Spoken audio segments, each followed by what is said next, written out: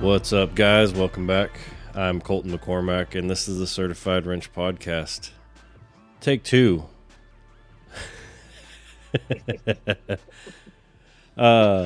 So, I fucked up hardcore on episode 14 with Mike Castro, and we are doing this last minute.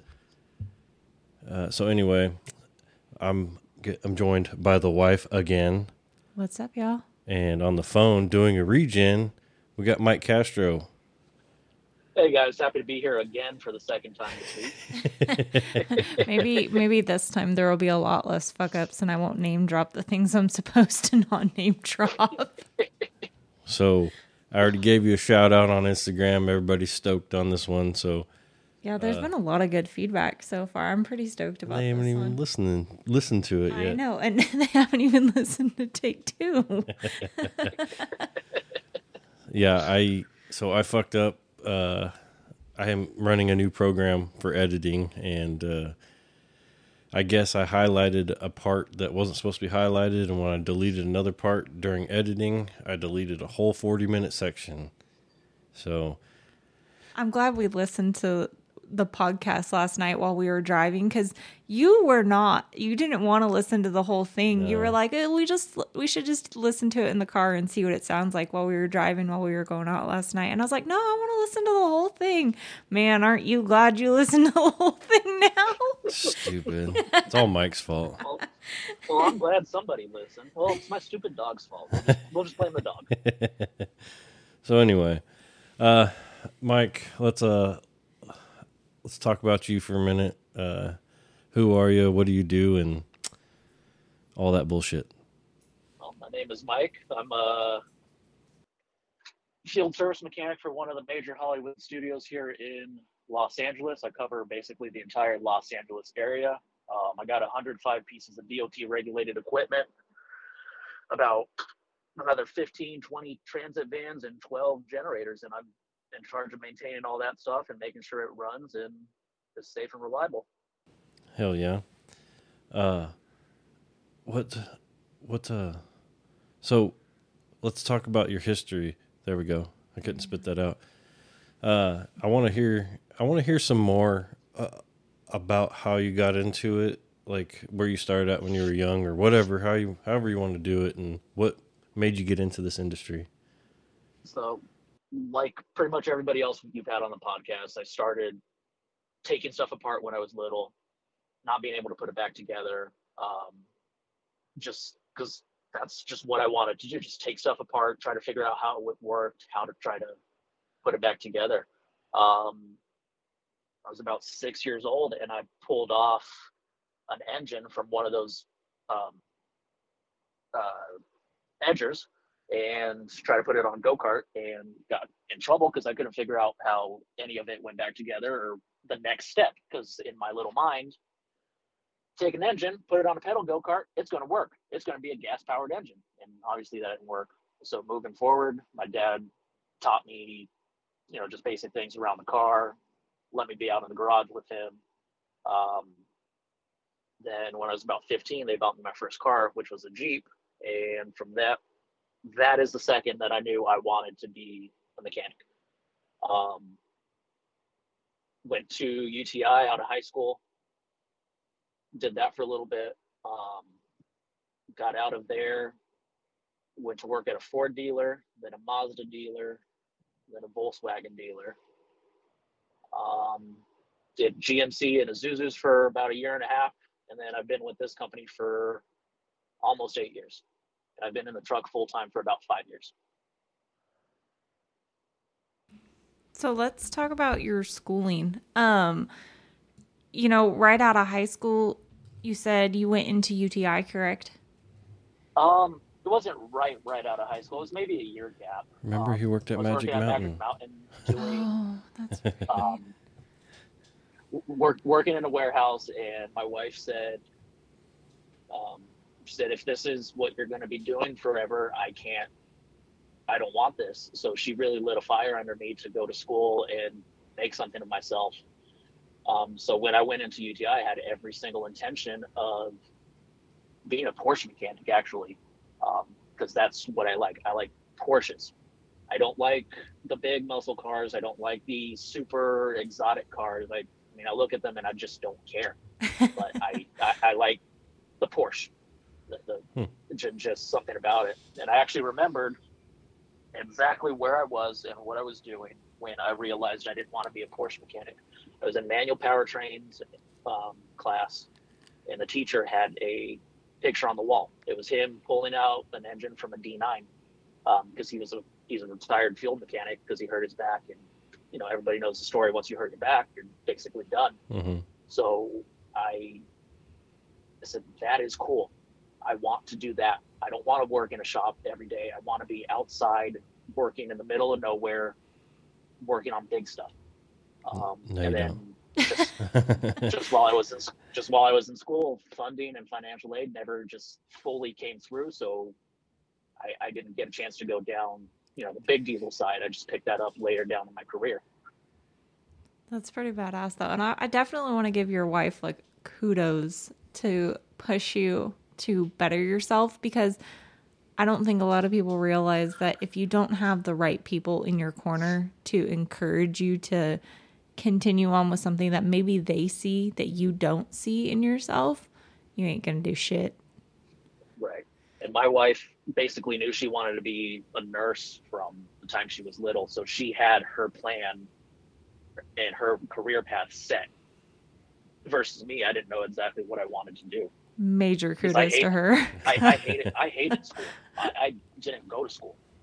I would ditch and hang out in an auto shop all day. God, dude, the more and more you and I talk, because we've known each other for a couple of years now, right? Yeah, a couple of years. I mean, I think we started following each other when you were still here in California. Yeah, and the more and more I learn about you, we have so much in common. It's crazy. Yeah. I'm just impressed, honestly, of the whole, just how he got where he is at, in all honesty. Because, I mean, like you were talking about, probably if it wouldn't have been for your wife, you probably would have stayed in the same path. But then the fact that all these doors continued to open to get where you're at. And you know what? I always think that sometimes not getting what you wanted is always a blessing in disguise, because, man, I can't wait to talk about your job and what you actually do, because we were talking about this last night. I was like, man, we need to do like a second episode. We need to do all this stuff, because mainly I'm just so fascinated with how you got your job and how you ended up there. Because again, Hollywood black hole, never would have realized that this was a whole entire thing that someone could have done. Because every time you talk about Hollywood, all you think about is like the movie stars. You don't think about all the other little pieces that go along into making that TV show or that movie that you watch. Right. Not only that, just all the pieces of equipment that are needed to make this TV show or feature. Like, I'm sitting out here in a base camp right now, and I'm looking at, 10 stake beds, 5 box trucks, and a whole bunch of cast trailers. And these guys haven't even truly started filming their TV show. That's why I'm out here right now doing this regen, so that way they can get up and go tomorrow at 4:30, 5 o'clock in the morning. Jesus. I don't feel like getting up that early tomorrow. Let's talk about something real fast that bugs me every time I watch a movie or a TV show. Oh, no. Why are the cars always in park? Oh, my God. Do you really think I actually don't have a lot of experience with the on-screen stuff, because that's not what I do. That's a separate set of mechanics who do the picture cars. Those are the guys who get hired by the productions. I just work for the production, or for the studio, to maintain their fleet. But I do have insight on that. So what they do is they actually, it's either on green screen inside of a soundstage, or they drive it up onto a trailer. Yeah, and tow it around. And then tow it around. There's a camera mounted on the back of the truck facing inside. Mm-hmm. There's 2 chase cars following it, getting the side shots. There's just a whole bunch of different things that go on to a driving scene. Well, if you can, go ahead and write it down and put it in the suggestion box for me. Sign it, Colton. Tell him, take the car out of park. I don't care if it's on a trailer.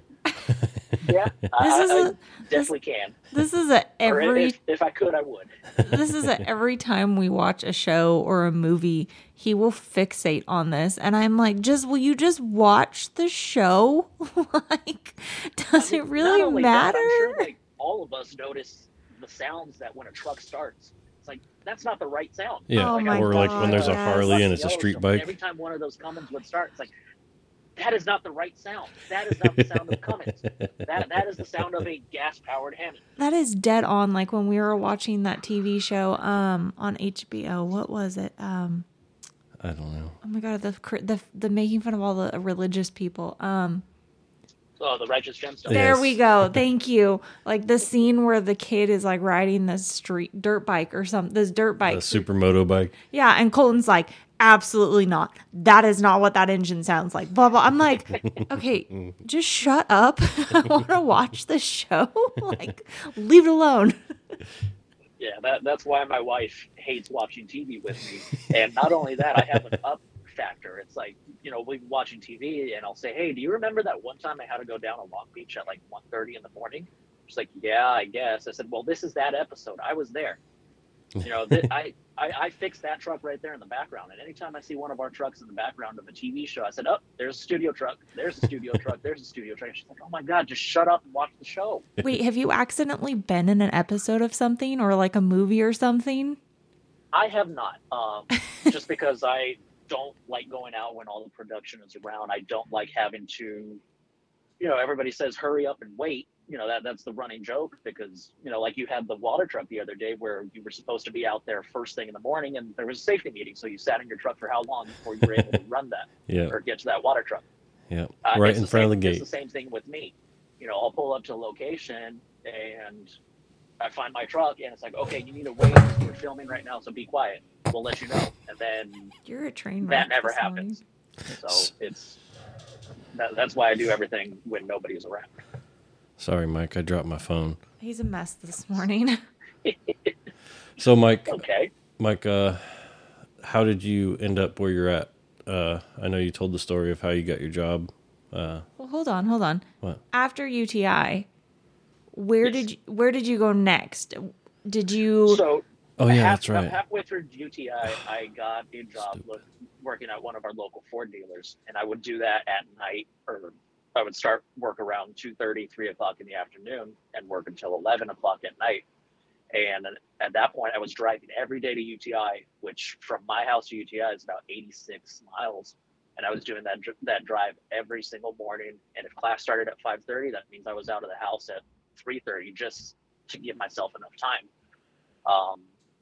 And then driving back home, dropping off my carpool, and then going to work and working until 11:30. And I did a lot of PDI brand new cars install on Fords, Mazda, Volvo, whatever that particular dealership was selling. Mm-hmm. So I was doing that every single day, Saturdays and Sundays. I would still work the closing shift. I would maybe get a day off during the week. And if there was somebody dragging their feet at 10 o'clock at night, do I maybe want this car? Do I maybe not want this car? I would still have to be there and wait just in case I had to put gas in it. I had to run it over the wash rack over at the actual dealer and get it detailed for the customer. But that was horrible. Okay, wait. I'm gonna plead ignorance on this really quickly. At 10:30 at night, you can still buy a car?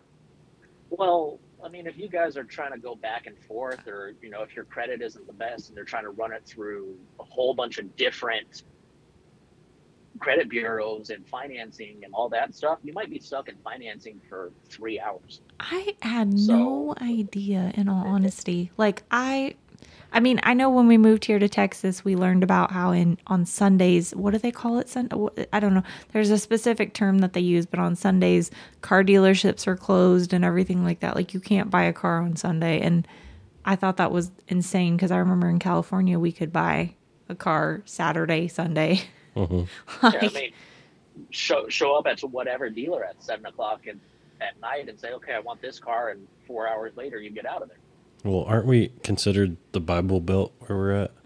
I guess, yeah. Kind of Bible Belt-ish. I feel that's a little more east, like Mississippi, I don't know. Alabama. They treat it like it. So from there, where'd you go from the dealership life? I bounced around that particular dealership for a little bit. That's where I picked up working on 6.0s and 7.3s, and just that's where I kind of got my feet wet in the diesel life. And then from there, I went to the Mazda store, and I did a lot of heavy line there, doing a lot of Speed 3 engines, Speed 6 engines, RX-8 engines, and that's what I did primarily for about 2 years while I was there. From there, the dealership opened up a Volkswagen store, and my service manager at Mazda transferred over to Volkswagen, and he took me with him to be a second foreman. And I did a whole lot of heavy line there also, and that's where I really got more experience with the diesels, because all the Passat TDIs, the Jetta TDIs, and the big Touareg V10 diesels. And then from there, I wasn't happy, and I went to a GMC and a Isuzu dealer, and that's where I got a lot of my bigger engine stuff, because all those were 5.2 little 4 cylinders. And that's where I learned how to really do the in-frames, do the kingpins, do the bigger brakes. Every once in a while, we'd get one of those big FTR series, and that'd be a six cylinder versus a 4 cylinder. And that's where I learned about the EGR systems, the after treatment systems, and the air brakes. The guy I was working with at the time, great guy, took his time with me, taught me a lot. And when I wasn't busy in the shop turning a wrench, I would go over and help the welder, and we would build beds. We'd build stake beds, dump beds, put lift gates on, cut trucks in half, stretch trucks, do all that stuff. And then from there, wasn't happy, got this good job opportunity, and I've been with this particular company 7.5, going on 8 years. And a lot of that stuff has been able to transfer to where I am now, because same thing. I've installed lift gates, I've built beds, I've cut trucks in half, and not one of the other studios that I know of does all that stuff in house. They all send it out to other companies. So why do you think maybe your studio that you work for is a little different than the other studios? Is it that they've been able because I don't say no. I was going to say, have they been able to realize the value that you're able to bring to the table, Yes. We're sitting at a table. 95% of my work I keep in-house, and I do it all myself. Because if I'm going to send something out, it's not only going to cost us money, it's going to cost us more money than my regular hourly rate. It's going to cost us extra parts. It's going to cost us extra downtime versus, if I send one truck out right now, it's going to sit at a dealership for 3 weeks before somebody maybe looks at it. Man, that's so true. If that's the case, I'm going to look at it first. I'm going to order my parts, and then I'll get to it in a week and a half when I have the time to get to that particular truck. So my whole thing is, let me keep my trucks running 100% capacity, so that way I can, if one of these production companies says, hey, I need this kind of stake bed, I said, yeah, I got it. Go ahead and send it out. I was going to say, that's so true, because I feel like anytime lately, at least for my dealership, I'll say, anytime we send anything out to go get work done right now, it's absolutely insane. I had to beg, I think it was Peterbilt. No. Why are you looking at me? I don't work for you. I don't know. I can't remember. I'm trying to think of what the actual name of the company is, but whatever. The last time we had to send something, I had to beg them to look at it, because they told me it was 2 to 3 weeks before they could pull it into the shop. And I was like, are you fucking kidding me? Well, yeah, we got a fuel truck out right now that has a blown motor, and it's been there almost a month. Hey, Mike, I'm going to stop you for a second. Okay. A lot of people are probably wondering what a stake bed is, me included. I think it's can I hold on. Can I do the Jeopardy answer? Sure. Yes.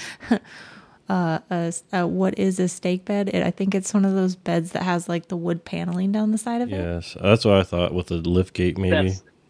That's exactly what a stake bed is. It's basically... Boom, point for the day. Damn.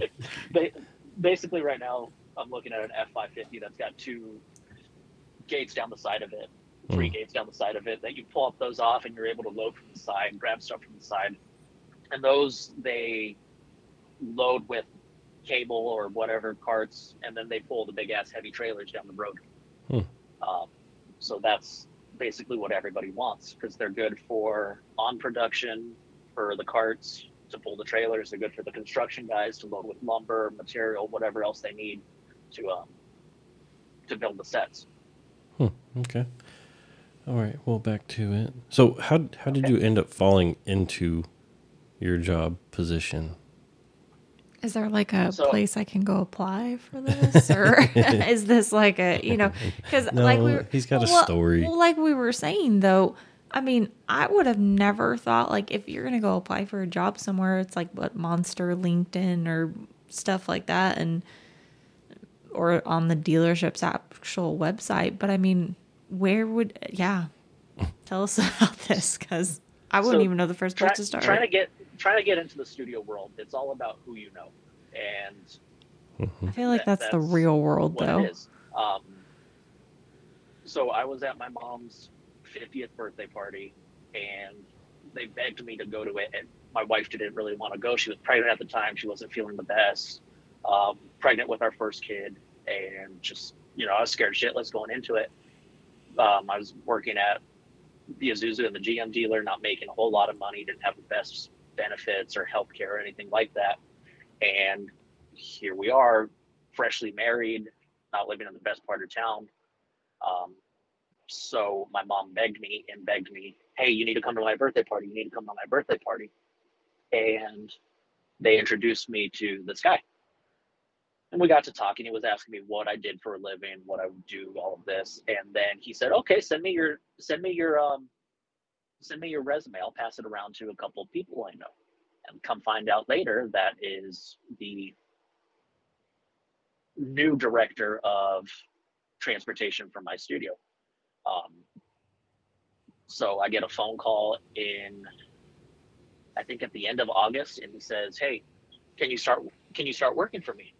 I said, yeah, sure, no problem. Let me give my 2-week notice. He's like, no, you need to start here tomorrow morning. I said, okay. He said, be here at 5:30 to fill out paperwork. I'll give you a stake bed, and you can go pick up your tools, your toolboxes, and just come start working for me. I said, okay, no problem. So I go in, I fill out paperwork, I grab a stake bed, and I go to the shop that I was working at. And I say, okay, here's my last day. Oh, no, we need 2 weeks. I said, no, this is my 2-day notice. I am leaving today. Yesterday was my last day, and there's nothing you can do about it. So my manager at the time wasn't very happy about that, and he gave me shit about it, and threatened to hold my last paycheck, and didn't want to let me pull out my tools, wanted to call the police and say I was stealing property. It's like, it's all mine. Everything in my toolbox is mine. And that's petty people. That's how I got into the studio world. Because you don't even have to give a legal 2-week notice. It's nice. I feel like I think it's a formality thing nowadays. I feel like realistically, I personally, if a company can shit can you that day and walk you off the property that day and not give you, hey, in 2 weeks, we're going to terminate you. Like, I feel like the 2-week formality, but whatever. I think for taking that risk, it sounds like you took a risk and it's really paid off. Oh yes, it's paid off very well. I mean, I started there in August, end of August, beginning of September. My kid was born in July, so she was a month and a half old. And then we were able to buy our house in February, just with that increase of money that I was getting paid every week. Wow. Especially in the LA area of California. Yeah. That's impressive. Yeah. I mean, I'm still LA County, but I'm a little bit north of actual Los Angeles. So, but the pricing the housing market is still ridiculous. Mm-hmm. Yeah. No, don't. Yeah. We living here in Texas, we looked the other day at our first house that we lived in together in Northern California. It was 888 square feet. It was literally the size of our garage. And yeah, our garage here in Texas. And I looked at Colton and I said, we make really good money, and yet we couldn't afford to buy that fucking house. And it's like, it's a, 3-bedroom, 1-bathroom house, and 1-car garage. Yeah, 1-car house. garage, a little corner lot. And I'm like, we couldn't even afford to buy our garage in California. We could fit like 3 of those houses in our house now. Yeah. Oh, well, yeah. Wow. Yeah, no, we could. Holy shit. And we still paid less. Yeah. It's the same with us. We, all the houses in the neighborhood, they're going up for sale, and we can't afford to buy them, even with the money we make. It's just ridiculous. And I keep trying to get them to move. I keep trying to get my wife to move to Texas, and she kept saying, no, I don't want to. I think a lot of that has to do with my mother-in-law, who lives down the street from us, who's basically been in her house her entire life. So let me her ask. house is paid off, and she doesn't want to go. Shut up. Sorry. So let me ask, because that opens a good question, though. With what you do for your job, do you have to live in the LA area, or would they be able to? I know obviously the studio is based in the LA area, but you had kind of mentioned that sets obviously move all over the place. Would that availability an option for you to be in a different state and still work for that studio? Yes and no. So I am a local 399 Hollywood Teamster. So if I was to move to, let's say, Atlanta, which is basically Hollywood of the East Coast, I would have to change my local number and reapply to be in that union. If I wanted to go to New Mexico, which is the Hollywood of the Midwest, I'd have to change my local number. And if I wanted to move up into Montana, Oklahoma, even if I wanted to go to Hawaii, that's all an option to still work in the studio world. And depending on the production, depending on who's running it, 399 does have seniority and oversees and has jurisdiction on all these other parts. It's just based on the production type, production company, production everything. But as far as my job and what I specifically do, no, I have to be here at my current employer because that's where my trucks are. Makes sense. If I wanted to go to the production side and work on the production cars that you see on screen, that is a possibility. I'd be able to travel. But then I come out of my company-owned service truck and have to buy my own personal truck or truck and trailer or transit van, whatever I want to do. Gotcha. Okay, well, I guess that answers that.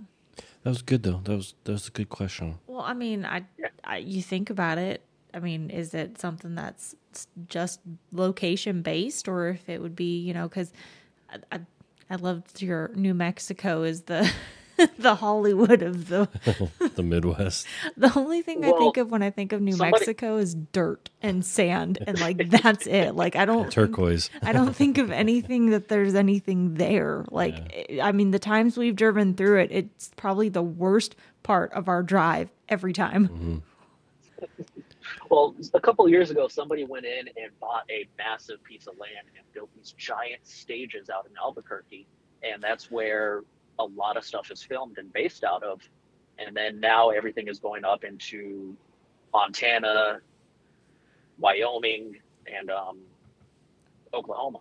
That opens the door for my question that shut up. So when I was stalking your Instagram, sorry, after we recorded last time, and I saw you had made a post about a stone that's yellow, and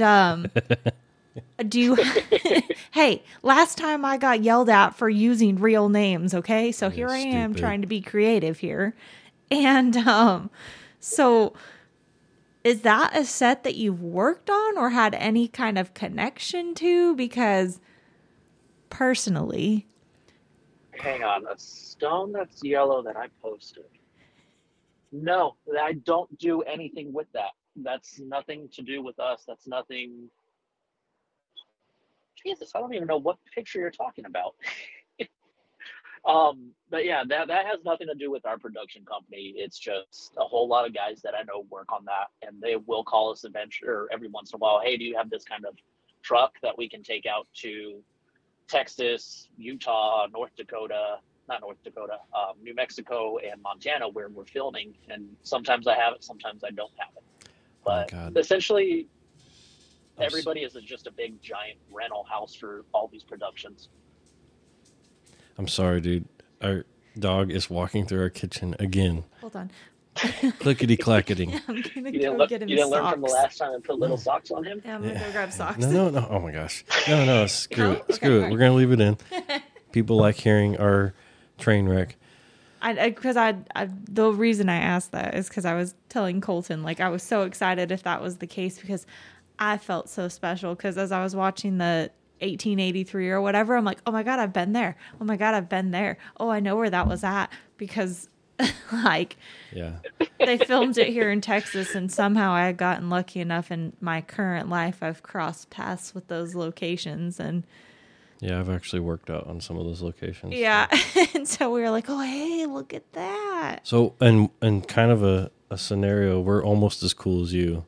Yeah. Almost. Almost, but we do want to hear Yes. what cool celebrity interactions have you maybe had in your job? And I know I had asked you about my personal favorite, Ryan Reynolds, and you told me you haven't crossed paths with him, and I'm still devastated about that. I have not crossed paths with him, just because he doesn't do anything here in town that we might be associated with or might not be associated with. Which breaks And my even heart. then I don't have a lot of interaction with people out on the set, just because I don't like being around them, just because I don't like to hurry up and wait.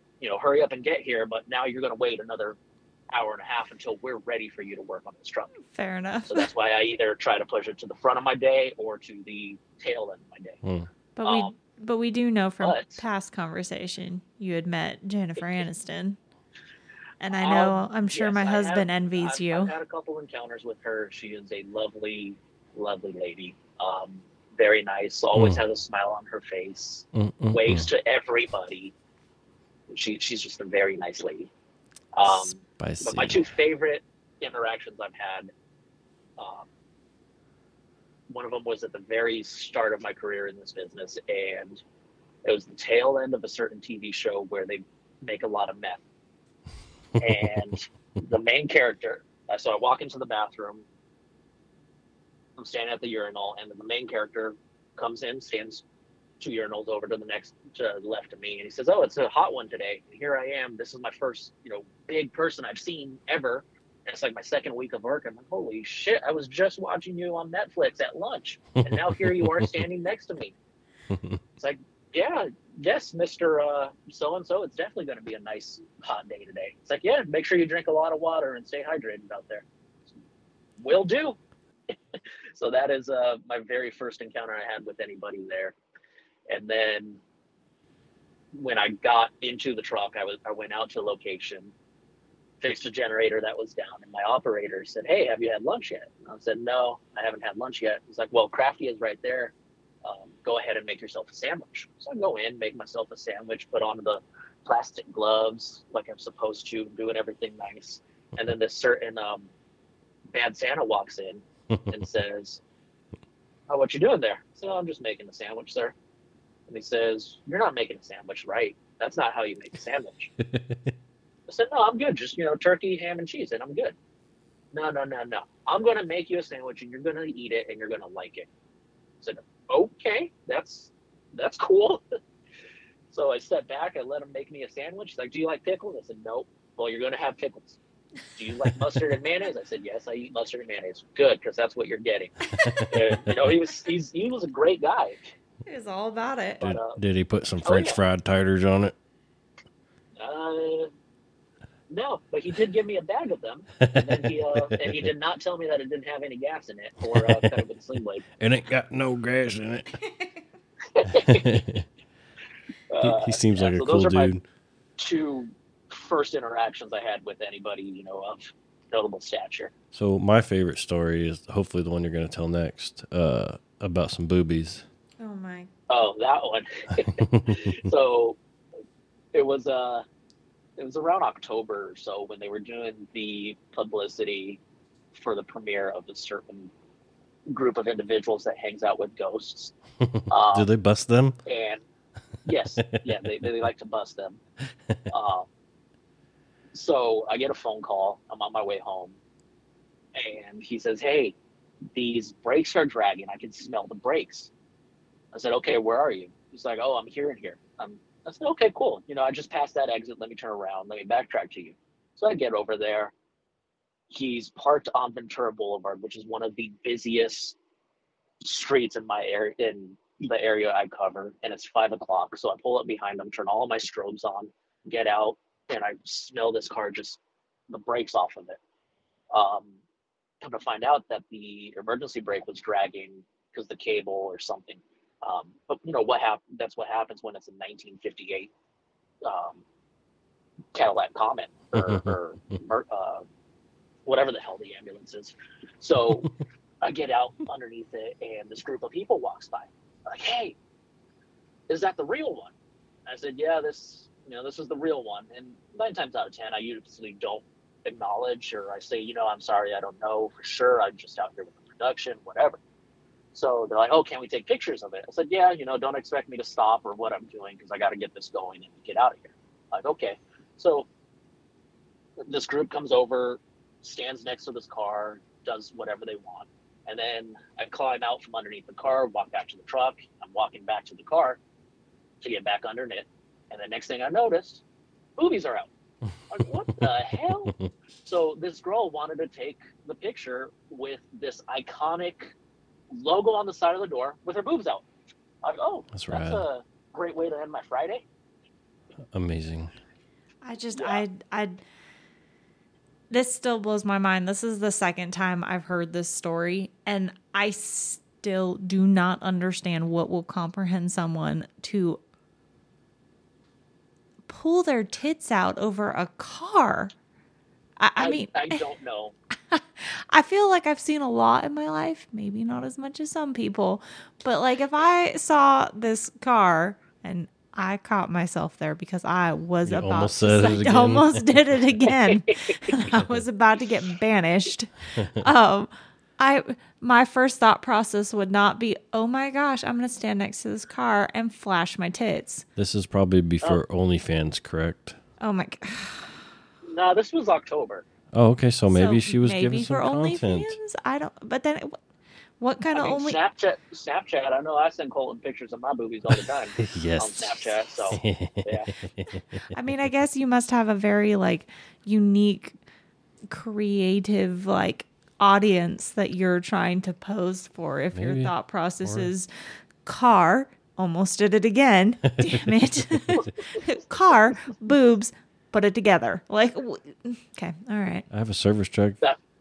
I'm not going to stand next to it and flash my tits for you. Sorry. Jesus. Again, not the... Okay, spit it out. Not where I'm going to randomly think in my head, totally going to flash my tits. I don't even know when I would... You know what? We're not even going to go there. All right. Anyway, so let's get to the nitty and the gritty. Yes. What do you think the importance of shop class in high school, and realizing college is not for everyone and all that blah, blah, blah bullshit? I mean, not every kid is built the same. Like I said, I would ditch class and I would go to auto class. What I've noticed a lot of the guys that you've had in the past episodes is they had dealer manufacturer training in high school, which I think is great, because what good is it going to do for me to sit in the back of an English class in 12th grade and just basically sleep the entire class? Yep. If that's not the path I'd want to go down, then why are you going to stick me there? If you're going to make me go to school until I'm 18 years old to get a high school diploma, let me figure out the career path I want to go down in. So auto class and wood shop and even drafting class, which for us was using AutoCAD and all those other PowerPoint and all those other softwares was great, because I can model something on a computer if I need to build it. mm-hmm. Just very, very briefly. But wood shop taught me how to build stuff, how to cut stuff at angles, how to put everything together. And now I just transfer that from wood to metal and I weld it. And auto shop just taught me, the big, good basic fundamentals of how to do things, and just solidified this is what I want to do with my life. I think, oh, sorry. I didn't mean to interrupt you. I just, you're talking about computer programs. I think back growing up, my favorite program was Paint.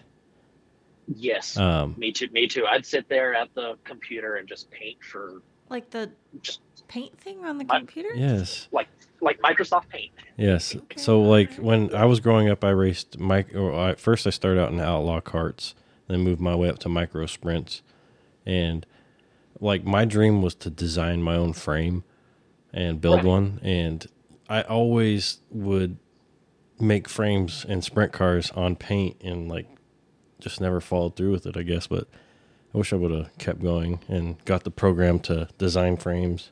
Never would have imagined that. So are you more, what's the best way to put it? Since you went to school, at UTI, are you more of a like push folks towards that type of thing, or if somebody could get like an apprenticeship, which way do you lean? Looking back at it now, I wish I would have known other routes I could have gone. Because there's a lot of good vocational schools and community colleges out in my area that just never came into the high school where I was and talked to us about some of these other career paths we can go down and some of these other schoolings we can go towards. The only reason I went to UTI, honestly, is because that's the only thing I knew that was available for me to do what I wanted to do. I didn't know about LA Trade Tech or Pierce College or anything like that we have out here. That would have been a longer program because that's just follows the school calendar, and it probably would have been a lot cheaper. Yeah, of course.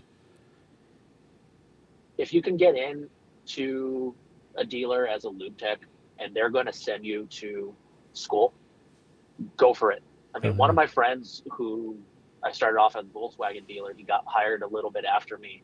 He was a porter, and from porter he went to the wash rack. From the wash rack he came into the shop to be a lube tech, and this was after I left that he came in to be a lube tech, and they have sent him to every single Volkswagen manufacturer training possible, and now he's one of the highest paid guys over here at the local Audi dealership. Wow, that's cool. And he didn't go to school to be a mechanic. The dealership sent him to be a mechanic. So if you can get in doing something like that, I think that's great also. But if you go to a vocational school of some sort, you just have that next level ahead of the guy who's coming in with no schooling. So you can do it either way. Mm-hmm. So I guess falling off of that, I know you have a helper. How do you feel about like teaching guys, if you have the time type shit? So this is the first guy I've had in my shop who has actually wanted to take the time to learn and do things my way. I'm very particular on how I want my trucks touched, how I want my trucks taken care of. I'm very, very particular, which that's one of the main reasons that I keep almost everything in house. But this kid, he's good. He's 20, I think he's 23 years old. He's actually going to school to be a welder. But a lot of the stuff he's learning and I'm teaching him, he can now take with him to his long-term career. He's just in here right now helping me. I thought you were going to say you're going to take it to his grave, and I'm like, what? Well, I mean, that's kind of awesome, though, because if you think about it, it makes him versatile, which at the same time also makes him more valuable to a company, because the more versatile you are. I'm just teaching him the ropes of, the main thing of just how to work in a shop with guys who have been around a lot longer. So everybody knows the unwritten law. The guys who have been in the shop for the longest time, they don't take the trash out, they don't sweep, they don't mop. The newer guy, that's his job. That's the unwritten law of working in a shop with a whole bunch of guys. So he didn't know that coming into the shop. So I kind of had to, hey, just so you know, I'm not expecting you to clean up after me with a broom. I will do my part, but I'm not taking the trash out to the dumpster. That's you. I'm not emptying out the filled oil buckets every single day, especially if you fill them. That's Yeah, you. So definitely. it's a lot of these. I mean, but for me, as long as somebody's willing to learn and work hard, I'll teach them. I will take the time and I will teach them. Um, the lady who used to walk, the lady who used to watch our kids, her kid's 16 years old. He wants to be a mechanic, or he thinks he wants to be a mechanic. Mm-hmm. And going back to there not being any shop class in school right now, he's been hanging out with me once a month, twice a month, whatever, working on stuff. And he thinks this is the career path he wants to go down.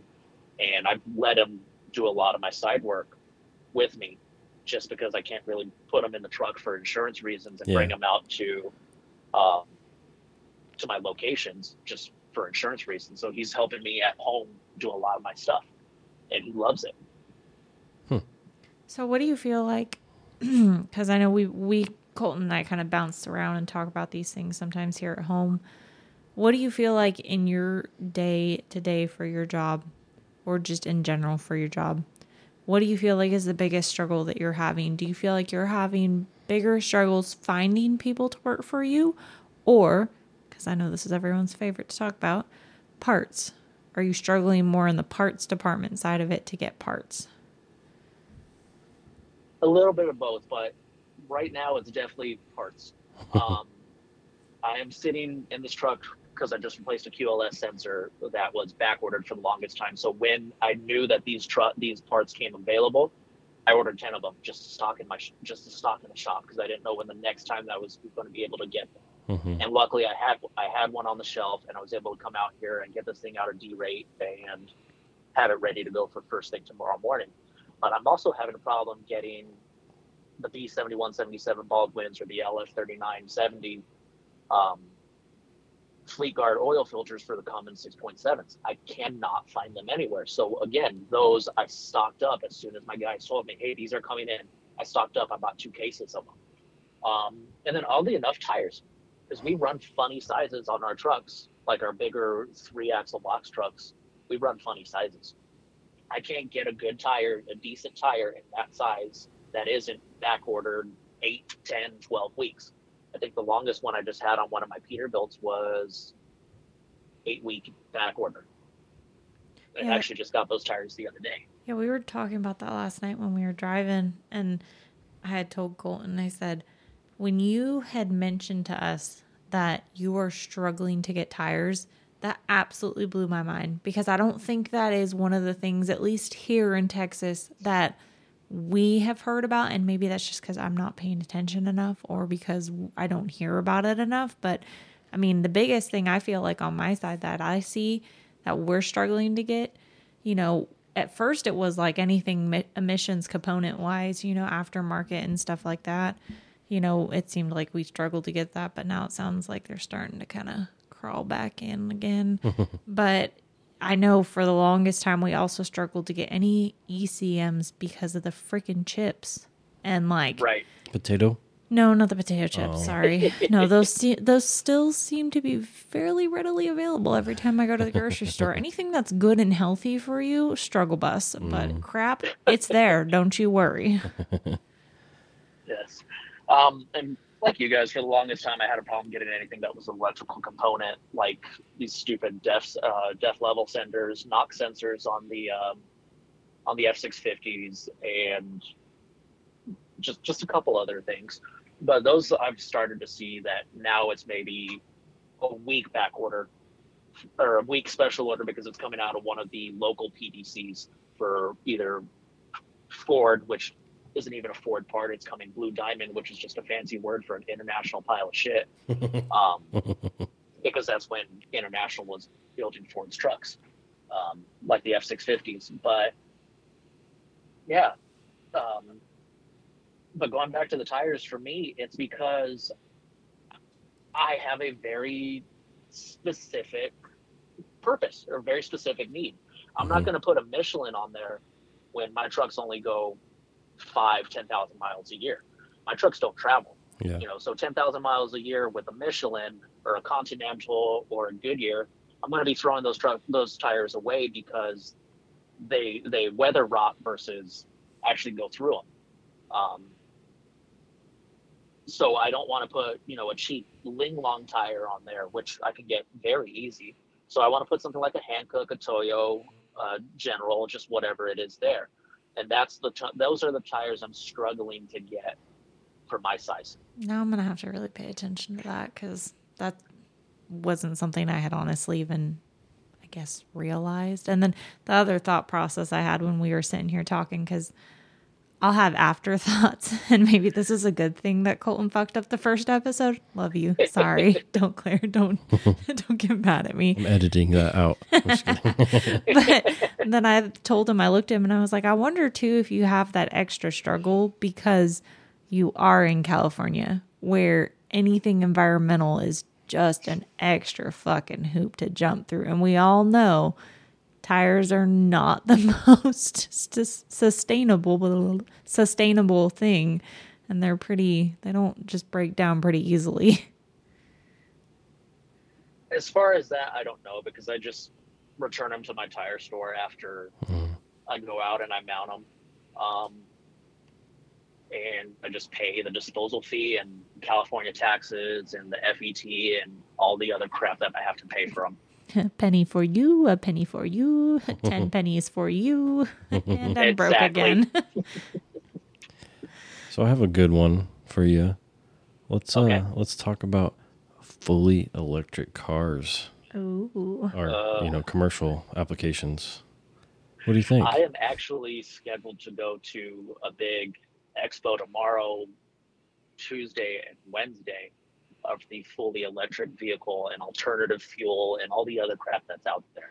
So in my fleet, I have one fully electric 15-passenger bus, and it actually looks like a big Transit with a sliding door, not Transit, Mercedes Sprinter, and with a big sliding door in the front and everything. So my parts for that vehicle are interchangeable with the Sprinter if for some reason I need it. But this guy's main job is to drive around for 10 hours a day with the AC on, pick up people, shuttle them from the train station to the various corporate offices we have in our company.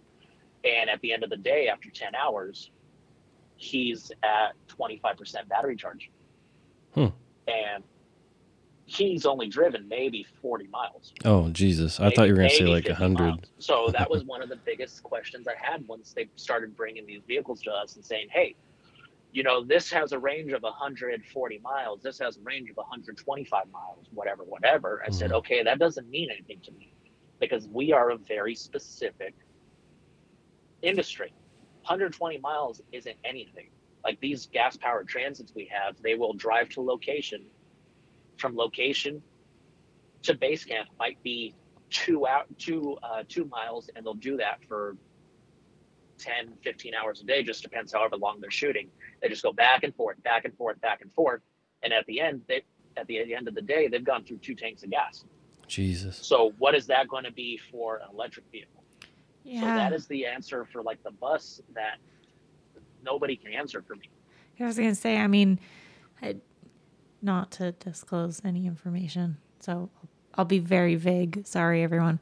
But I do know from listening and talking to people within my industry over here in Texas that there's a huge push for electric trucks. And I've seen one of them. They're very interesting looking. They remind me a lot of how they used to have, like, the cab overs? Mm-hmm. Yeah, that's kind of how they looked from the one that I've seen. And we were sitting and talking with them, and the guy had described it, as one of those things where it was like, oh yeah, no, this will be great. They probably get, 300 or 400 miles hauling a trailer. And I wanted to go, well, is that trailer fully loaded? I mean, what are you doing? Is this flat ground? Is this hills? Like, what are we talking about here? Because, to me, I still really feel like diesel is really going to be where it's at when we're talking about these heavier application, like semi trucks, because these more electric ones, I feel like they're going to be great for like UPS or FedEx or something like Amazon, who they leave their warehouse, they make the runs, and they go home. They maybe do 200 miles in a day. They don't do hundreds of miles cross country because I just can't imagine. And either way, at the end of the day, that have to get charged at some point by a diesel generator. So, I mean, we're not really eliminating the fuel problem. We're just creating another loophole. Right. And so that is one of the questions I've asked also, because a lot of my big box trucks have lift gates on them. And, 9 times out of 10, I get a driver that'll call me and says, hey, my lift gate stopped working. I said, okay, how much have you gone up and down with that gate? Oh, 10 times and it stopped working. So the answer is always start your truck, let it idle for 10, 15 minutes, and then go back to running your gate. You just drained that battery. So these box trucks, they come across the scale at 30,000 pounds on the little ones, almost 54,000 pounds on the big one. Damn. And that's my big crew cab tandem axles. And those guys carry just cable. So they're heavy. But nobody's been able to answer, if we run down the 12-volt battery for the lift gate, what can we do? I can't exactly tell the driver, go ahead and start the truck, let the diesel-powered engine turn that alternator to charge your chassis battery and your liftgate battery, because I have those separated. Nobody's been able to answer that particular question. And not only that, when we go out to location, we're pulling these heavy trailers. My big fifth wheel stake beds, they will pull 2 trailers to get out to location. They'll pull, they'll take one of the big heavy trailers out to location. They'll turn around, they'll grab another trailer, they'll take that out to location. And then once they're set and landed, they still do runs throughout the day, just whatever production needs. So if this truck is constantly moving all day after climbing a hill at 60,000 pounds, where are they going to charge? And it's not like it's going to be a fast charge, like, oh, my phone is dead, my computer is dead, let me plug it in for an hour and then it's going to be fully charged. Yeah. That's not going to work. The thing that pisses me off the most about this whole electric vehicle thing, like, you can buy yourself a fucking street legal golf cart if you want, but don't push it on everybody else, because, they're trying to clean up the fucking atmosphere when you got other countries. I'm not going to sound like a stereotype here, but, a little bit poorer countries, and they're still building cars with carburetors on them. Yeah. And it just makes me so mad because it's so hypocritical. Yeah, I can't fathom. I mean, I know when we were looking at buying me a new car, I was like, Tesla. Let's do a Tesla. which was a really stupid, lavish dream. Jesus. But I mean, I just look at that and I think about the fact that you're not changing anything. No. You're just changing, where you're putting that money. You're putting it in a different pot. No more gas, but here's your electric bill. Jesus, which also is run off of, diesel power and coal, and man, what about, has anyone ever approached you about hydrogen powered vehicles? Because I've heard rumors about that. I've never actually seen one, but I've heard rumors. So not necessarily have they brought us a demo vehicle that's hydrogen powered, but my boss, one of his jobs is looking at the sustainability of our fleet and figuring out what path we're going to go down. So he's just kind of dragging his feet until somebody brings us a decent powered, hydrogen powered vehicle. Because the problem we're having in California is, like, I saw an article the other day that says California might not have enough electricity for the people of California this summer, when people are running their ACs, doing whatever. And that's why we have the rolling blackouts, because they shut power off to certain parts of the grid to sustain other parts of the grid. So if I have a fully electric vehicle plugged in overnight and they shut power off to my location, what am I going to do? I'm going to have X amount of trucks dead that can't work the following day, because there's not enough power to power these vehicles. Even though we have the giant wind farms out in Palm Springs and the giant solar farm out on the Nevada border, there's not enough power to run these things. So as soon as somebody can give us a better fuel alternative to diesel and gasoline, it sounds like that is the route we would prefer to go. Oh man, U.S. Unfortunately, Texans. That is above my pay grade. I was going to say, you ask Texans about wind farms and they get a little cray-cray. Yeah. Oh, I know. So let me ask this, because I really like this in the questionnaire that you had, and I know I kind of glanced at it the last time before we had talked and didn't get to read too much, but there's two really cool ones that you wanted to talk about, and I kind of want to loop them together because I think in some ways they do work together. So, Okay. you wanted to talk about obviously the importance of shop classes with high schools and everything like that, but also realizing, that college may not be the route for you, but words of wisdom for new guys. I think it's great. So let me pose this question this way. If you could look back at your younger self, what would you tell your younger self? Would you change anything about the path you've gone on? Or do you think that you've learned so much that you can help prepare others for their future? We got Oprah in the house.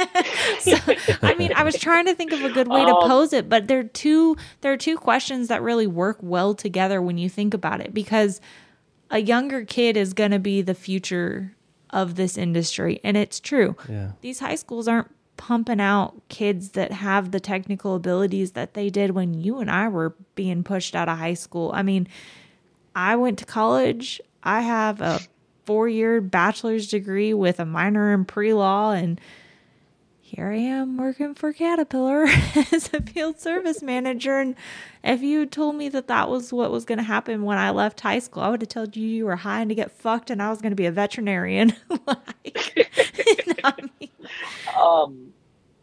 Honestly, going down the career path, my path that I've gone to get to this place that I am. The only thing I would tell myself is pay attention to computers. Whether it be Excel or just how a computer just works in general, just be open to computers. Because especially with all of us, we have how many laptops that we carry or use on a daily basis, or just scannable in general. So coming up in the dealer life when I first started, I was always the guy, hey, I'm having problems with the laptop. Can you help me update it? I can't connect to the Wi-Fi. Because all these guys were grumpy old men. And those were the guys who I gravitated towards. That's why everybody talks to me on the phone and they think I'm a grumpy old man.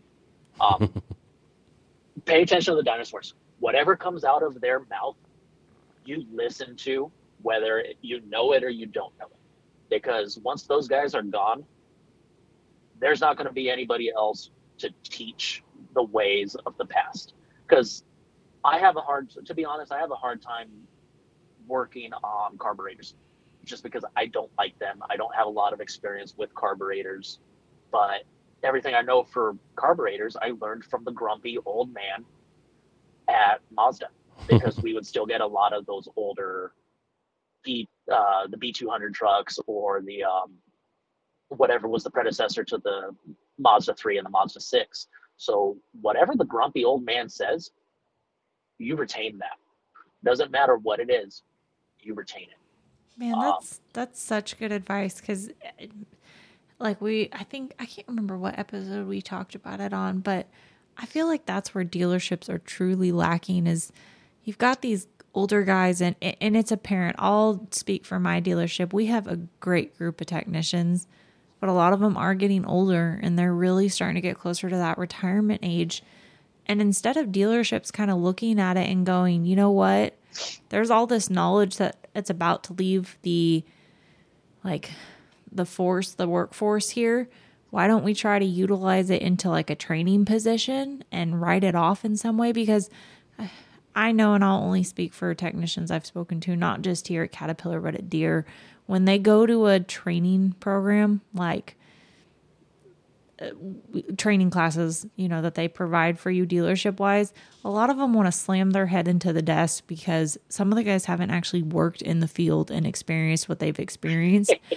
They're just there to teach, and I think that'd be great to take these older technicians that have done that and put them in that role. Be it you hire a new technician and you have this experienced technician ride around with this new tech for, a month, get their feet wet, get them going. Because there's times they've run into things that maybe this young tech hasn't run into yet. And they go, oh yeah, no big deal. And the young tech's going, holy fuck. it's kind of one of those things I think it'd be great to do instead of just letting those capabilities walk away. I agree. And that's why they should be the non-working foreman in the shop that just kind of doesn't have to worry about flagging hours and doing anything else that they have to do to make themselves a living. They should be paid a base salary, hourly, whatever it is the dealership wants to pay them. So that way they can bounce around from, tech to tech to tech and help them with whatever it is they need to help them and say, hey, I noticed that you're doing it this way. Can I make a suggestion that you start doing it this way because it's going to save you an extra half hour of time? Yeah, sure. It might look like it's more work, but at the end of the day, it's going to save you, and it's going to save your shoulder. It's going to save your neck, your knees, your ankles, and your wrist. Because I'm 33, I've been doing this since I was 19, and I'm definitely feeling the effects of it in my shoulder just because I'm not a big guy. So if I lay across an engine, I have to extend myself that extra 2 inches because my arm isn't that length. Just because I'm not a big guy. So. Yeah, I know what you mean. My bones be crack-a-lacking too, man. I think my favorite one for you is you talk about how the guy you used to work for, I think, was Elk Grove Garage, whatever. Mr. Carl, Elk Grove Garage. Sorry. No, we're not going to, no, don't name drop. Sorry. Here we go again. I'm going to get yelled at. Yeah, he used I forget how he said it, use your wrist, not your fingers. Yeah, and now your fingers when are starting, all the time. Starting bolts and stuff, and wish I would have listened to him, because now my fingers hurt.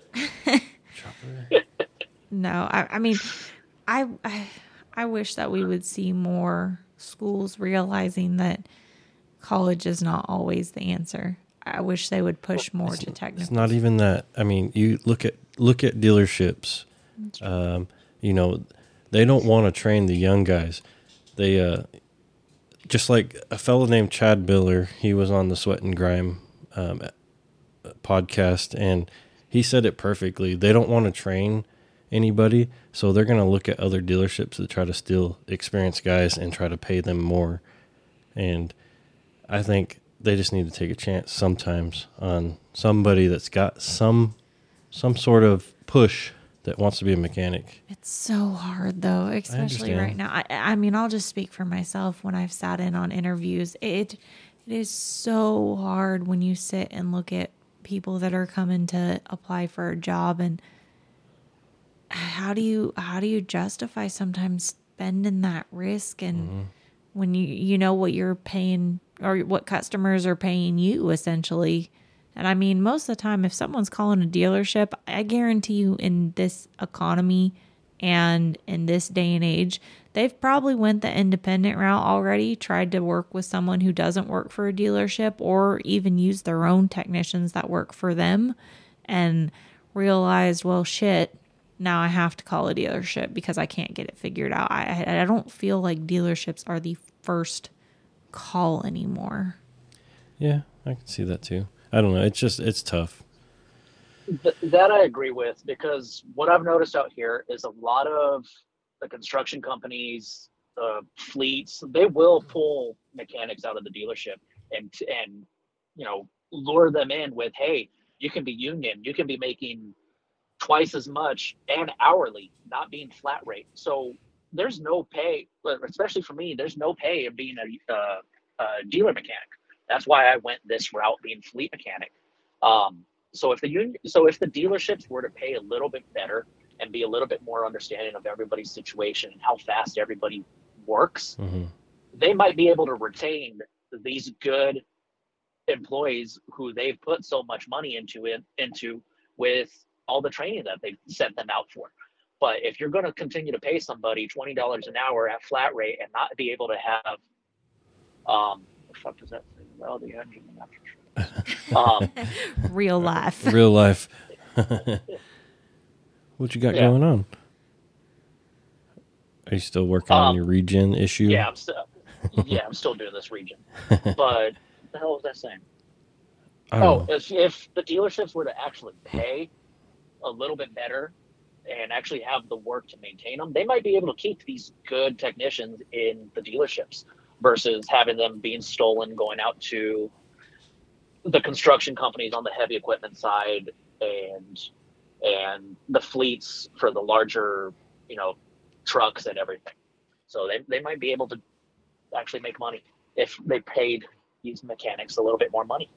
Yeah, no, I think the point's finally getting across, especially in the past year or so, of pay at dealerships, because talking to all my buddies that I used to work with at the Deer dealer, seems like they're making a lot better money. I think maybe I caused a shitstorm. I think you caused a shitstorm, but I also feel like the turnover and the exit interviews, and I think HR is finally up their ass, honestly, because let's be real. If you think about it, if we took the last 5 people that have left that dealership, they were some heavy fucking hitters. It wasn't just like, I hate saying, because everyone is essentially ideally important in that dealership, but the last 5 that left were some pretty fucking hard hitters. Yeah, it was a high turnover after I left, and there's still a high turnover. Yeah, I know. I'm just saying, like, I left, and then like couple other guys got out of trucks, went back into the shop. A bunch of shop guys quit, but I'm not spreading dirty laundry. That's enough. So, let's switch some subject here. Okay. You want me to go? I'll talk. Well, no, I was going to say, what questions do you have maybe for us? Like, you do different than we do, but at the same time, there are some common factors. I mean, even though we're on totally different sides, like you guys are heavy equipment and I'm trucks. Am I your first truck mechanic? Yeah. Yeah. I think so. Hell yeah, I got that one going for me. First Hollywood guy, first truck Woo! mechanic. We're going to have to send badges to people. But at the end of the day, we all have the same goal. Get home back safely. That is our main goal, right? It doesn't matter if it's an easy day at the shop or a hard day out in the field. It's to get back home safely with all fingers intact, not any new massive cuts, which, by the way, my kids love when I come home with nasty cuts. They're like, Dad, what happened to your hand? It's like, well, I cut it doing this. Oh, what happened to that? So the same thing. I did this. So that they're fascinated by the scars on my hands. And I've since my oldest one was little, I drilled it to her. I said, never be ashamed of Daddy's hands. Daddy does what he needs to do to provide for you, your sister, and your mommy. So if Daddy's hands are cut, bruised, scraped, covered in oil, not ever clean, it's because that's what Daddy does, and that's the choice that Daddy made. So, and both of my kids and my wife, they are very supportive of what I do and the hours I work and everything like that. Speaking of injuries, have you seen the new OSHA Instagram picture? The what? Where the guy was using the scraper blade and got his hand? No, I don't think I've seen that one. You got to go on Instagram. Yeah, here I go. OSHA, I think it's the OSHA is the safe. I can't remember what page it was, but yeah, he filleted himself pretty good. Is it the OSHA offender? No, probably not the OSHA offender one. No, I follow all of them. Is it that OSHA is the safe one? Yeah, I think it's one of them. I follow all the OSHA pages. Oh. But yeah, he got himself pretty good. I love that page. It's so good. So, I kind of you want to talk about truck organization and like stuff that, keep in stock. Sidetrack. It is the OSHA offender one, right? Is it OSHA? Is it this one? Yeah, it's that one. Yeah, OSHA offender. There you go, people.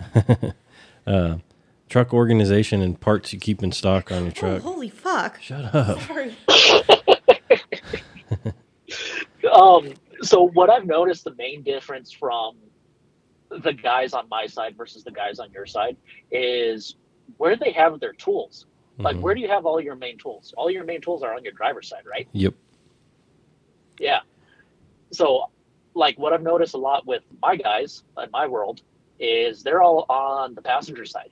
Because if I roll up to a truck that's broken down on the side of a freeway, I'm not gonna risk my life pulling stuff out of the driver's side toolboxes. I'm gonna go up against a wall and be able to get all my stuff safely, whatever it is I need to do, on the right hand side. So all of my most used tools, well, pretty much all of my tools, my scanners, everything is on the right side of my truck. That's crazy, man. Yeah, that's just something that not a lot of people pay attention to. And on my old truck, that's how I had it set up, because I learned from you guys how all of your trucks were set up being on the driver's side. So all of my tools were on the driver's side. And I had a couple close calls. That's pretty smart. I said, okay, that's it. From now on, especially in this new truck that I got to build and customize to how I wanted it, everything is on the passenger side. Smart. And then as far as parts, like, what do you carry for parts? So no, I definitely going back to your, which side tools are on. I've that's just how I've always known it to be.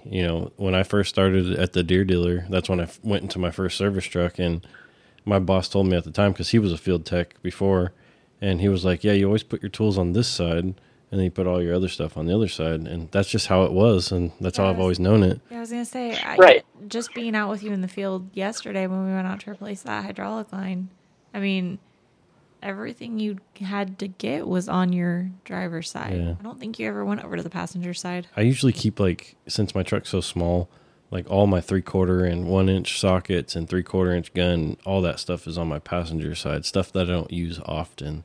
But all of my other stuff is on my driver's side. But, me keeping parts on my truck, I keep more of the common stuff like fuel filters and wedge lock quick coupler parts, because we break a lot, and that's pretty much all we run. But nothing crazy. Couple hydraulic lines that usually bust constantly, but that's about it. Do you have a big assortment of nuts and bolts and washers and stuff like that? Yeah, nothing find crazy. Yourself going down a Home Depot to find your fasteners? No, I keep a lot of the smaller stuff, more common stuff, but I do have a bolt bin. I keep a lot of pin bolts for the excavators. Just the stuff that you go through, right? Yes. Just to kind of keep your weight down and keep your stock down. Just the stuff that that you're going to go through, right? Yeah, and then a few light bulbs here and there. I keep it's so tough to say, what I keep. I keep a lot of cylinder straps on, because we break the straps that hold the metal lines on. Yeah, nothing crazy. But I know you keep some stuff on yours, and I love your organization and all your drawers and stuff that you have on your truck. What do you keep in that stuff? Thank you, I appreciate that. Was it more electrical and stuff in those drawers, or what do you got in? Because I know you got in that back box down below, you got 2 cabinets with drawers. That is the one happy mistake on my truck, because that cabinet wasn't supposed to be a 48-inch cabinet. It was supposed to be a 30-inch cabinet. They somehow added an extra 18 inches to my truck, which I love it. But those 3 pull-out drawers gives me a set of 12 steels that I get from Imperial. So that's where I have my metric fasteners, my standard fasteners, my butt connectors, my zip ties, bulbs, rivets, everything I know that I need to not have to go back to the shop, grab something, come back out. Yeah, I have a lot of liftgate parts in them, like the brushes for the liftgate motors. I have switches for the liftgate remotes. I have DOT air brake fittings and adapters and stuff like that I know if I'm doing one of these 90-day inspections that I don't have to red tag a truck for, because a stupid 1/4-inch connector is leaking air and it's not holding air pressure. So that's what I carry mostly in my truck. I carry a lot of fuel filters. Well, 2 sets of fuel filters for the 6.7 Super Duties, because it seems like the Super Duty is very finicky on fuel. I've had, just this past season on one of our TV shows, I had 2 trucks go down because of fuel filters, and I'm very religious on fuel filters. I do my services at 5,000 miles, and I do fuel filters every single time.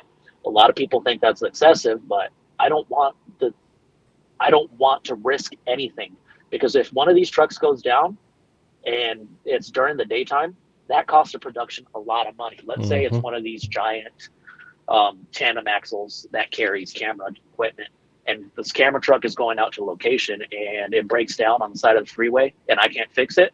I got to call a wrecker, and then I just wasted a production half of a day on their location that they paid for. And so they kind of get mad about that stuff. Because, yeah. No, I understand. So I kind of want to bounce off of this, truck organization. It's the dreaded tool talk. You and I had kind of talked about this the other day, we can talk about what kind of brands, you like, blah, blah, but I definitely want to get back into the tool dealer talk, because I thought that was a great conversation. So first of all, diehard Snap-on, Milwaukee, Pittsburgh. I do drink that red Kool-Aid. I'm looking at the top of my box right now, and it's pretty much all red, all Milwaukee, just kind of thrown in there because I haven't had the chance to organize it. But for the longest time, I was nothing but Snap-on, and it's not necessarily because Snap-on is the best. It's because of the dealer that I had.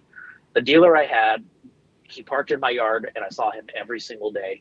And it didn't matter what time of the day it was, didn't matter what day of the week it was. I would text him and say, hey, so-and-so, or hey, fuck it, I'll drop his name. Hey, Julio, I need this. And it doesn't matter if it was one socket or if it was a complete set.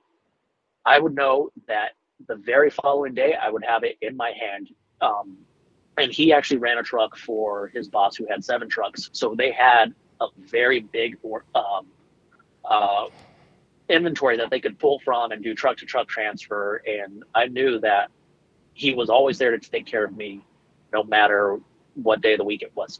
And then he had a problem and he went to Mac, and now I still see him as a Mac dealer, and I'm buying Mac tools, which I haven't done in a very long time. So it's not necessarily that I'm brand specific. I am dealer loyal, because like what we talked about the other day, I know that this particular dealer, Julio, is there for me no matter what it is that I need. Yeah, I was gonna ask the question, and I'm glad you brought that up, because I will plead ignorance here. I obviously don't mess around with tools like y'all do every day. And I will tell you, the only thing I've ever heard growing up most of my life was Snap-on. We're buying Snap-on, and that's it. And it was mainly because Snap-on had a certain color tool that he liked, and I think it was like lime green or whatever. And I'm pretty sure that was literally the only selling point for him. But when you do go to decide to buy tools, and I mean, even you, babe, because I know you buy off every other truck and whatever, but is there, you were saying that one person, I mean, is that really the selling point for you? I mean, versus buying, say, Snap-on from Mac, or, following the dealer? Yeah, no, like loyal? Yeah. Loyalty? Or is it loyalty more to that tool brand? So, yeah, yes. Yes, I would follow a tool dealer even if he sold Harbor Freight tools. If he was loyal enough. Like, I have a buddy that is a Mac rep now. He used to be a Mac dealer. Like Mac Miller. I'm just kidding. No, I would follow him if he became a Snap-on rep. He's just a good dealer, and he was always good to me. Like, I paid my bill on time every week, so he would give me stuff every so often. I do want to circle back, because on our first go around when we all were talking about this, you guys were talking about how, sometimes they don't show up consistently and yet they still charge your card. No. They don't charge your card without asking. Oh, okay. I've had that happen before, and I chewed the fucking guy's ass. Well, I was going to say, is that just like, because I know I am a person that I will not hand out my credit card for that exact reason, just because that scares the absolute piss out of me. I mean, do they just do the inconsistency? Is it hard sometimes? No, we talked about the tool dealers that won't show up or won't text you like, hey, I'm not going to be there today. Gotcha. And then they miss 2 weeks or whatever, and then they come back and demand a fat payment. Even though they haven't showed up. No, bitch, you didn't show up, so I'm not paying you. I'll pay you for this week. Anyway. Exactly. And then it depends if you have a truck account versus a Snap-on credit account versus two accounts, just however they want to split it up. The only reason I have a Snap-on credit account is because I bought a toolbox. I wasn't in the market for a toolbox, but Julio gave me a very good deal on a big Epic that I couldn't pass up. So it was shiny. That's the only reason I bought a toolbox. Yeah. So are you a dealer loyal type person? Or are you a brand loyal type person? No, I'm definitely dealer loyal. Just because, like I said, my Mac guy's not even in my area, and he still takes care of me, just because I've dealt with him for 7.5 years. Word. And I told him, I said, as soon as you get your truck going, as soon as you get your route going, just make it a point to come see me once a month or whatever, and I'll buy stuff from you, even if I don't need it, just because it's you. Mm-hmm. So, and that is one of the arguments I have with my wife. She says, stop getting on the trucks and spending money. But or if I would bring it home, if I would bring her home a sweatshirt or a t-shirt or a pair of socks. Wait a second. Like, what'd you buy now? Wait a second. But, a lot of times it's not even that I bought something. It's just that I made my weekly payment every single week. Yeah. Yeah. So, yeah, I don't know. I don't like talking tools. It just reminds me how much money I've spent over the years. It was great the first 2 episodes, but now it's the same question over and over and over. So we don't have to talk about tools. We can talk about something else. Yeah, because everybody's questionnaire, tool talk. Let's talk tools. Yeah, I didn't even put that on mine. No, and okay, what tools do you want to talk about? So if anybody comes on and they want to talk tools, explain in your questionnaire what you want to talk about. Have a specific tool you want to talk about. Yeah, like I think we just touched on something that nobody else has talked about. Why do you buy the tools you buy? It's because I am loyal to my dealer. Mm-hmm. That's what it is. Yeah, and the dealer I was talking about, I'm actually going to have him on at some point because he wants to come on, and he's a rep, and I'm not going to be like, why should I buy Mac? No, it's more of, I want to pick his brain on being a tool dealer, tool rep. You don't want to ask him the hard question, why should I buy some overpriced Stanley Black & Decker DeWalt that's just painted a different color? Yep. No, I want to pick his brain on his side, and like how hard, I want to know like about chasing his money and stuff, and it's because, some of these guys don't pay their bill for a month and type shit. And then, it's just magically they're always on a test drive when the tool truck pulls up. And not only that, I mean, the tool guys, they see a whole different world of it. They see body shops, they see independent shops, they see the Jiffy Lubes, they see the dealers, the car dealers, the truck dealers, the heavy equipment dealers. They see all of these guys versus what I know versus what you know. Yep. We only know our part of the industry. Yeah, and I specifically, so at work, I think I talked about this in another episode, but we had a Mac scanner, and I couldn't do shit with it except for check codes. And this big old laptop looking thing, and it was a piece of crap. And I told my boss, this thing's a piece of junk. And he's like, okay, well, next time Snap-on comes in, test out what you want, and we'll see, blah, blah, blah. So I get on the Solus, and first thing, you have a demo mode. And I was able to go in and do everything through that scanner, like everything. And I'm like, okay, this thing's perfect because we have a bunch of F550s as our crew trucks, including our service trucks. And I wasn't able to do anything because they have the stupid reducted code. I can't remember what the hell it's called. Right. And I wasn't able to do anything like tests or nothing. And I can do everything with the Snap-on scanner now. Well, I feel like... I was going to say, I feel like it's going to become a lot easier for a lot of these independent and, I guess kind of like what you do, not working for a dealership. I think it's going to become a lot easier in the next couple of years for you guys to start working on stuff and doing the things that dealerships can do. Because last time I checked that the right to repair, there we go. Yeah. That law was really starting to creep through, and it was not going in dealerships' favor at all. No, I wanted to talk about that just because, I wouldn't have bought a Snap-on scanner. I would have tried to go with one of these independent guys, but, I mean, it was perfect for what I was looking for, and the boss had no problem with it. So Swipe. swipe the old credit card, trade it in the old brick Mac thing, and I guess that'd be a good question. And just while I'm brainstorming here, so I don't forget, if I don't verbally say it, I will forget. Whenever you get your buddy on that's a Mac guy, whatever, I want to know what they do with the trade-in stuff that is not their brand. Like, what do they do with it afterwards? They sell it. They try to sell it. They resell it? Yeah. Oh. Yeah. Yeah, they'll give you X amount of dollars for whatever it is, and then that goes towards your account, towards your new purchase, whatever it is. Then you buy your new thing, and then they try to sell your old thing.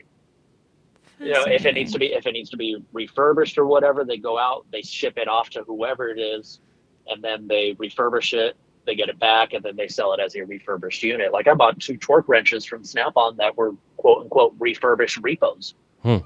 Because refurbished repos. I have no problem buying something that's been repoed. Because the warranty is still there. I have no problem buying something that's been refurbished because it's good enough to pass a quality inspection from whoever. Ooh, another good one. Tool warranty. That'd be another good one to talk to him about. We won't talk about that right now. Yeah, and no, not right now. I meant like warranty stuff that you didn't buy off of their truck, even though it is a lifetime warranty. I meant your tool guy whenever he decides to come on. That one drives me crazy. Not Michael. Oh, how they don't warranty something. You broke up a little bit. What was that? Oh, what drives you crazy? When, I've had the socket that I started off my career with at Snap-on, and my current guy will not warranty it because I didn't buy it from his truck. Oh, so I had to take the time out to send it in for warranty and get it repaired or whatever it is through Snap-on. And then it was actually a ratchet. That's what it was. It was a ratchet from like the 80s. And I bought that at a swap meet. So if it's something that obviously it doesn't look like you bought it off of their truck, there a lot of times they're not going to warranty it, repair it, do whatever it is. And that drives me crazy. So we're sitting at about an hour and 30 minutes already. Okay. Do you want to keep going, or I know you're working, so I didn't want to. I mean, I'm done with my day. I'm just sitting in the cab in the AC. So if you want to keep going, we can keep going. Well, I wanted to say, what keeps you motivated to do this thing every day, and your hours that you work and all that stuff, and Yeah. So lead the way. I'll follow you. So I just asked the question, I guess. So what keeps you motivated? And, because I know you work crazy hours, so. The thing that keeps me motivated and going every day is definitely my wife and my kids. There were 4 of us growing up, and a lot of the times it was, no, we can't do this because it's too expensive. And I know my mom and dad, they both worked hard to give us just better lives, because my mom came from Cuba in '68 and my dad came from Nicaragua in the '80s. So we are first generation born here, and I'm proud of that. But a lot of the times it was, no, we can't do this because it's too expensive. And I knew they were doing everything they could just to give us a better life. So that's exactly what I do. I do everything I can to give my kids a better life. It's a lot of, I never wanted it to be the same reason that, no, we can't do this because it's too expensive. It's going to be, no, we can't do this because I said so. Or, no, we can't do this because you don't need that. You don't need blah, blah, blah, blah. And same with the wife. I keep her spoiled. The whole deal I have with her is, you can have whatever car you want as long as you keep it clean. And for the most part, she does that. Don't even. She doesn't always keep gas in it. So that's a whole different story. No, sounds familiar too. Just the other day, okay. Yeah, but that's why I spread myself. I don't spread myself thin, but that's why I spread myself just everywhere. Whether it be the hours I work at work plus the side work I do at home. But, my wife and I both agreed that if I'm going to do all this overtime and be out of the house as much as I am, I'm going to do it at night when the kids are sleeping, and I don't necessarily need to be home while they're sleeping. I'm home every day pretty much at 5 o'clock during the week, unless something crazy happens, like a truck goes down and I absolutely need to get to it right this second. But that's why I get up. That's one of the main reasons I get up at 1 o'clock, 2 o'clock in the morning and walk out of the house at the hours I do. So that way I can touch all these trucks and still be home by 5 o'clock. And one of the other reasons I do that is because a lot of my production guys, they start work at 5 o'clock in the morning. Mm-hmm. So if they need that truck ready to go to roll at 4 o'clock, to be at their location at 5 o'clock, to start filming at 7 o'clock, I have to be done by 3:45 in the morning so that way they can roll. So because that goes back to the whole, if a truck is down, it costs this production money. So my whole job is to keep my trucks safe, reliable, and keep the tires rolling. Because if the tires aren't going, we're not making money. And then I have a whole bunch of people pissed off. So what a lot of the other studios and third-party independent rental companies, they'll bring out another truck, they'll swap equipment, and that might take 2 days to swap a truck out completely, because these trucks go out completely empty, and then they put shelves and racks, and then they load them. Just depends if it's camera or cable or stands or whatever it is, like some of these big tandem axle crew cabs. So my whole thing is I'm not swapping a truck unless I absolutely have to swap a truck. Mm-hmm. Mm-hmm. So that's why I do the hours I do. That's why I do everything I do. And as far as working on the weekends, it's because all these trucks are sitting here and I can get to them and I can do everything I have to do in a timely frame. Because here in California, we have to do our bid inspections every 90 days versus outside of California. Well, to the best of my knowledge, that's once a year as an annual DOT inspection. Yep. So I do one annual inspection, and then every 90 days after that, I do my bid inspection. Just to catch, and that's the one good thing I like about California. They force me to look at these trucks every 90 days. So I can catch my tires, I can catch my shocks, I can catch my brakes, and just keep these trucks safe. That's the one thing I like about California. I feel like you're the only person that is going to openly admit that that is something that they like about California. Because I feel like most people would tell California to go F off. And then other than making me actually look at these trucks every 90 days, I enjoy the weather. That's the two things that, the weather is pretty much the only thing that keeps me in California. Yeah, we're saying that right now as we're sitting in this house, and it's supposed to be 101 today is the high with humidity. And I told Colton this morning, I said, I'm not doing a damn thing. I will go take care of my horse later today. Yeah, luckily I don't have to deal with humidity too much. It's just heat. That's it. So with the inspections and stuff like that, did you have to be certified to do these inspections and stuff? I got certified to do the DOT inspections at the last shop I was at. So California says anybody can basically do a bit inspection as long as they meet the requirements, which are, your general knowledge of basically anybody that can pass a CDL test can do a bit inspection, mm-hmm. to my understanding. And as long as the motor carrier says, yeah, this guy is good to do it, we trust them. Okay. So I may be wrong on that, but that's the way I understand it, and that's the way I've been doing it for the past 9 years since I was at the last shop. Yeah, I gotcha. So with that being said, you're a fleet guy. You don't have access to a lot of stuff. Like, how are you getting all your torque specs and diagrams and like your parts breakouts and shit? To be honest with you, Instagram. We're all friends with a whole bunch of guys who do a whole bunch of different things. I have guys who work at the Peterbilt dealer. I have guys who work at the Ford dealer. I have guys who work at, what else do I have? International. Mm-hmm. And that's how I get a lot of my torque specs, capacities, wiring diagrams. I said, hey, if you don't mind, if you get a chance. And a lot of the times it's like, hey, yeah, as soon as I get a chance, I'll take care of it and send it to you. So it might be the same day. It might be 3 days later. It just depends. Yeah, I get that a lot too. We're all pretty, and I get the same thing. Hey, have you ever seen this on this type of truck? Yep. Yeah, I have. So we all help each other out, because even though we do different things, we're all essentially family. except body shop guys. We don't associate with them. No, I've totally just brain farted. I was gonna say, I get asked quite a bit, since I'm a deer guy. I get asked questions a lot. Hey, I've got this code. Can you help me out? And that's fine. No big deal. Might take me a minute, but yeah, just because you have to remember or go back through your notes or whatever. And it's like a lot of the weird stuff I see or part numbers that I don't buy too often that I remember, hey, this guy had a hard time finding this part number.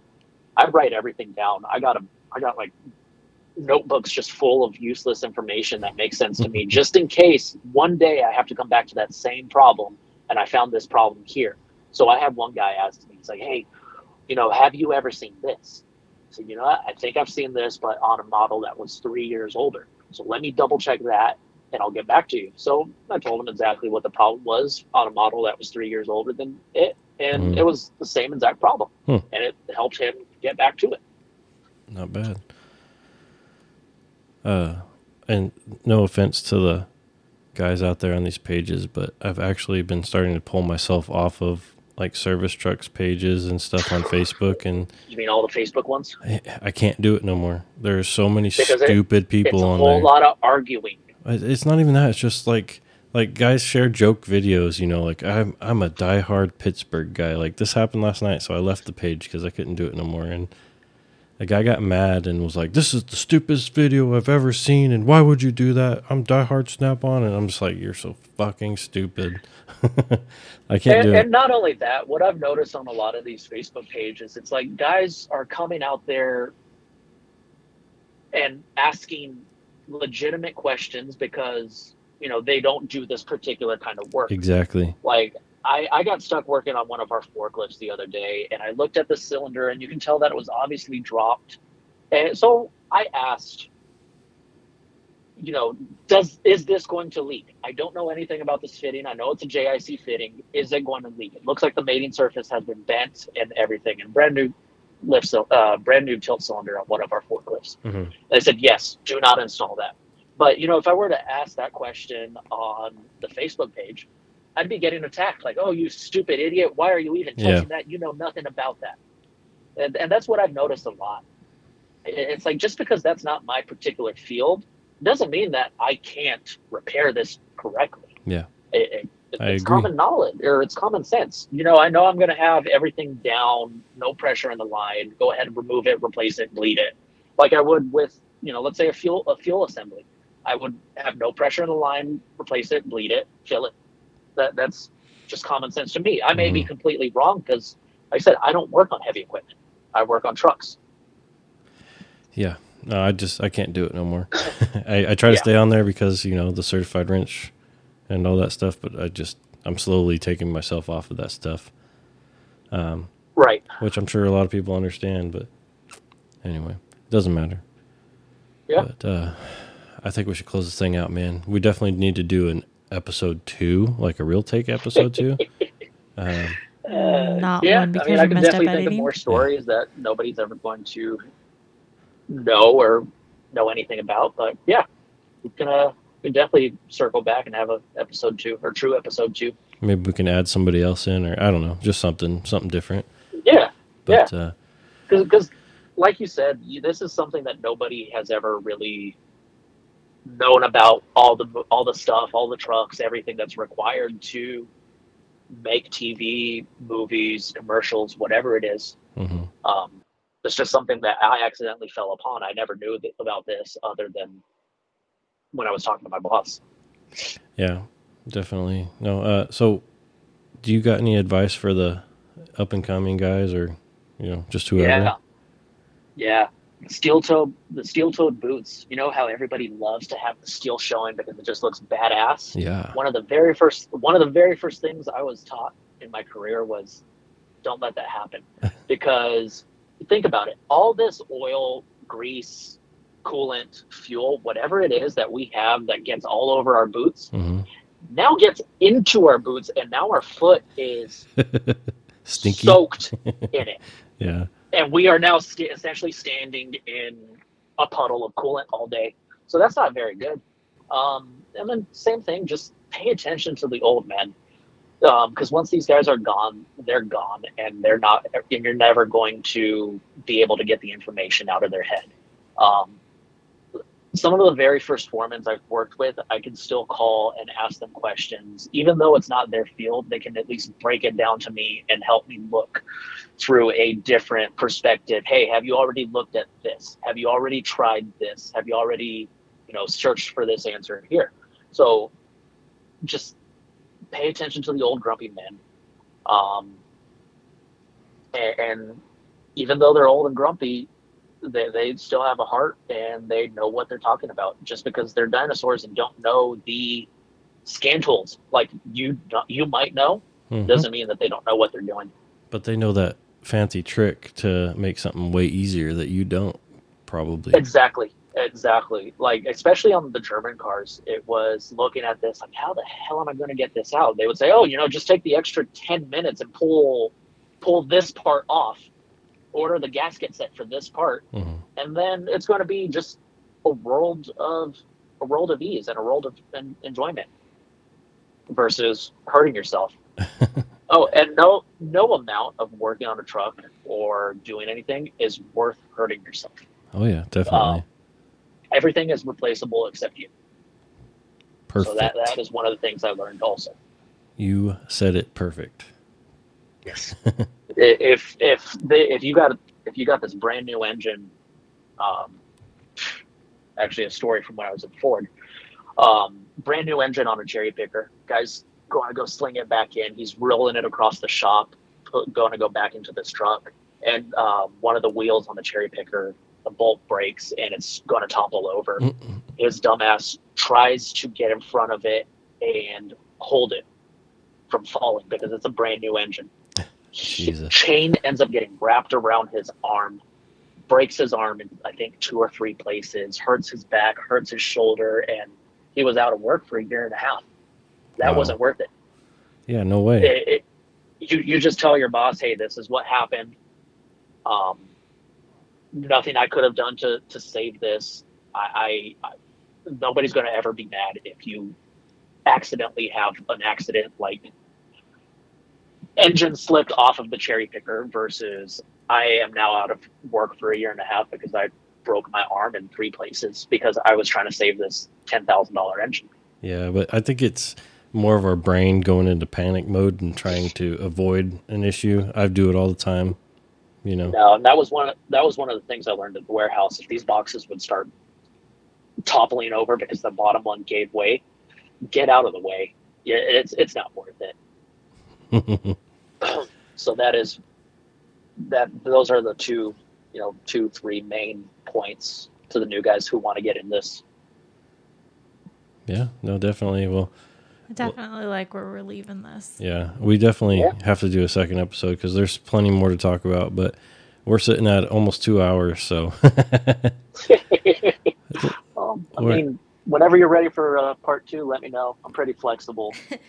Part 2.0. Part 2.0, yeah. We'll do 2 more recordings on episode 2. But yeah, man, let's go ahead and close this thing out. I'm going to go ahead and give my close out. Stay on the phone this time after. Well, you didn't tell me that the first time, so now I know. Fair enough.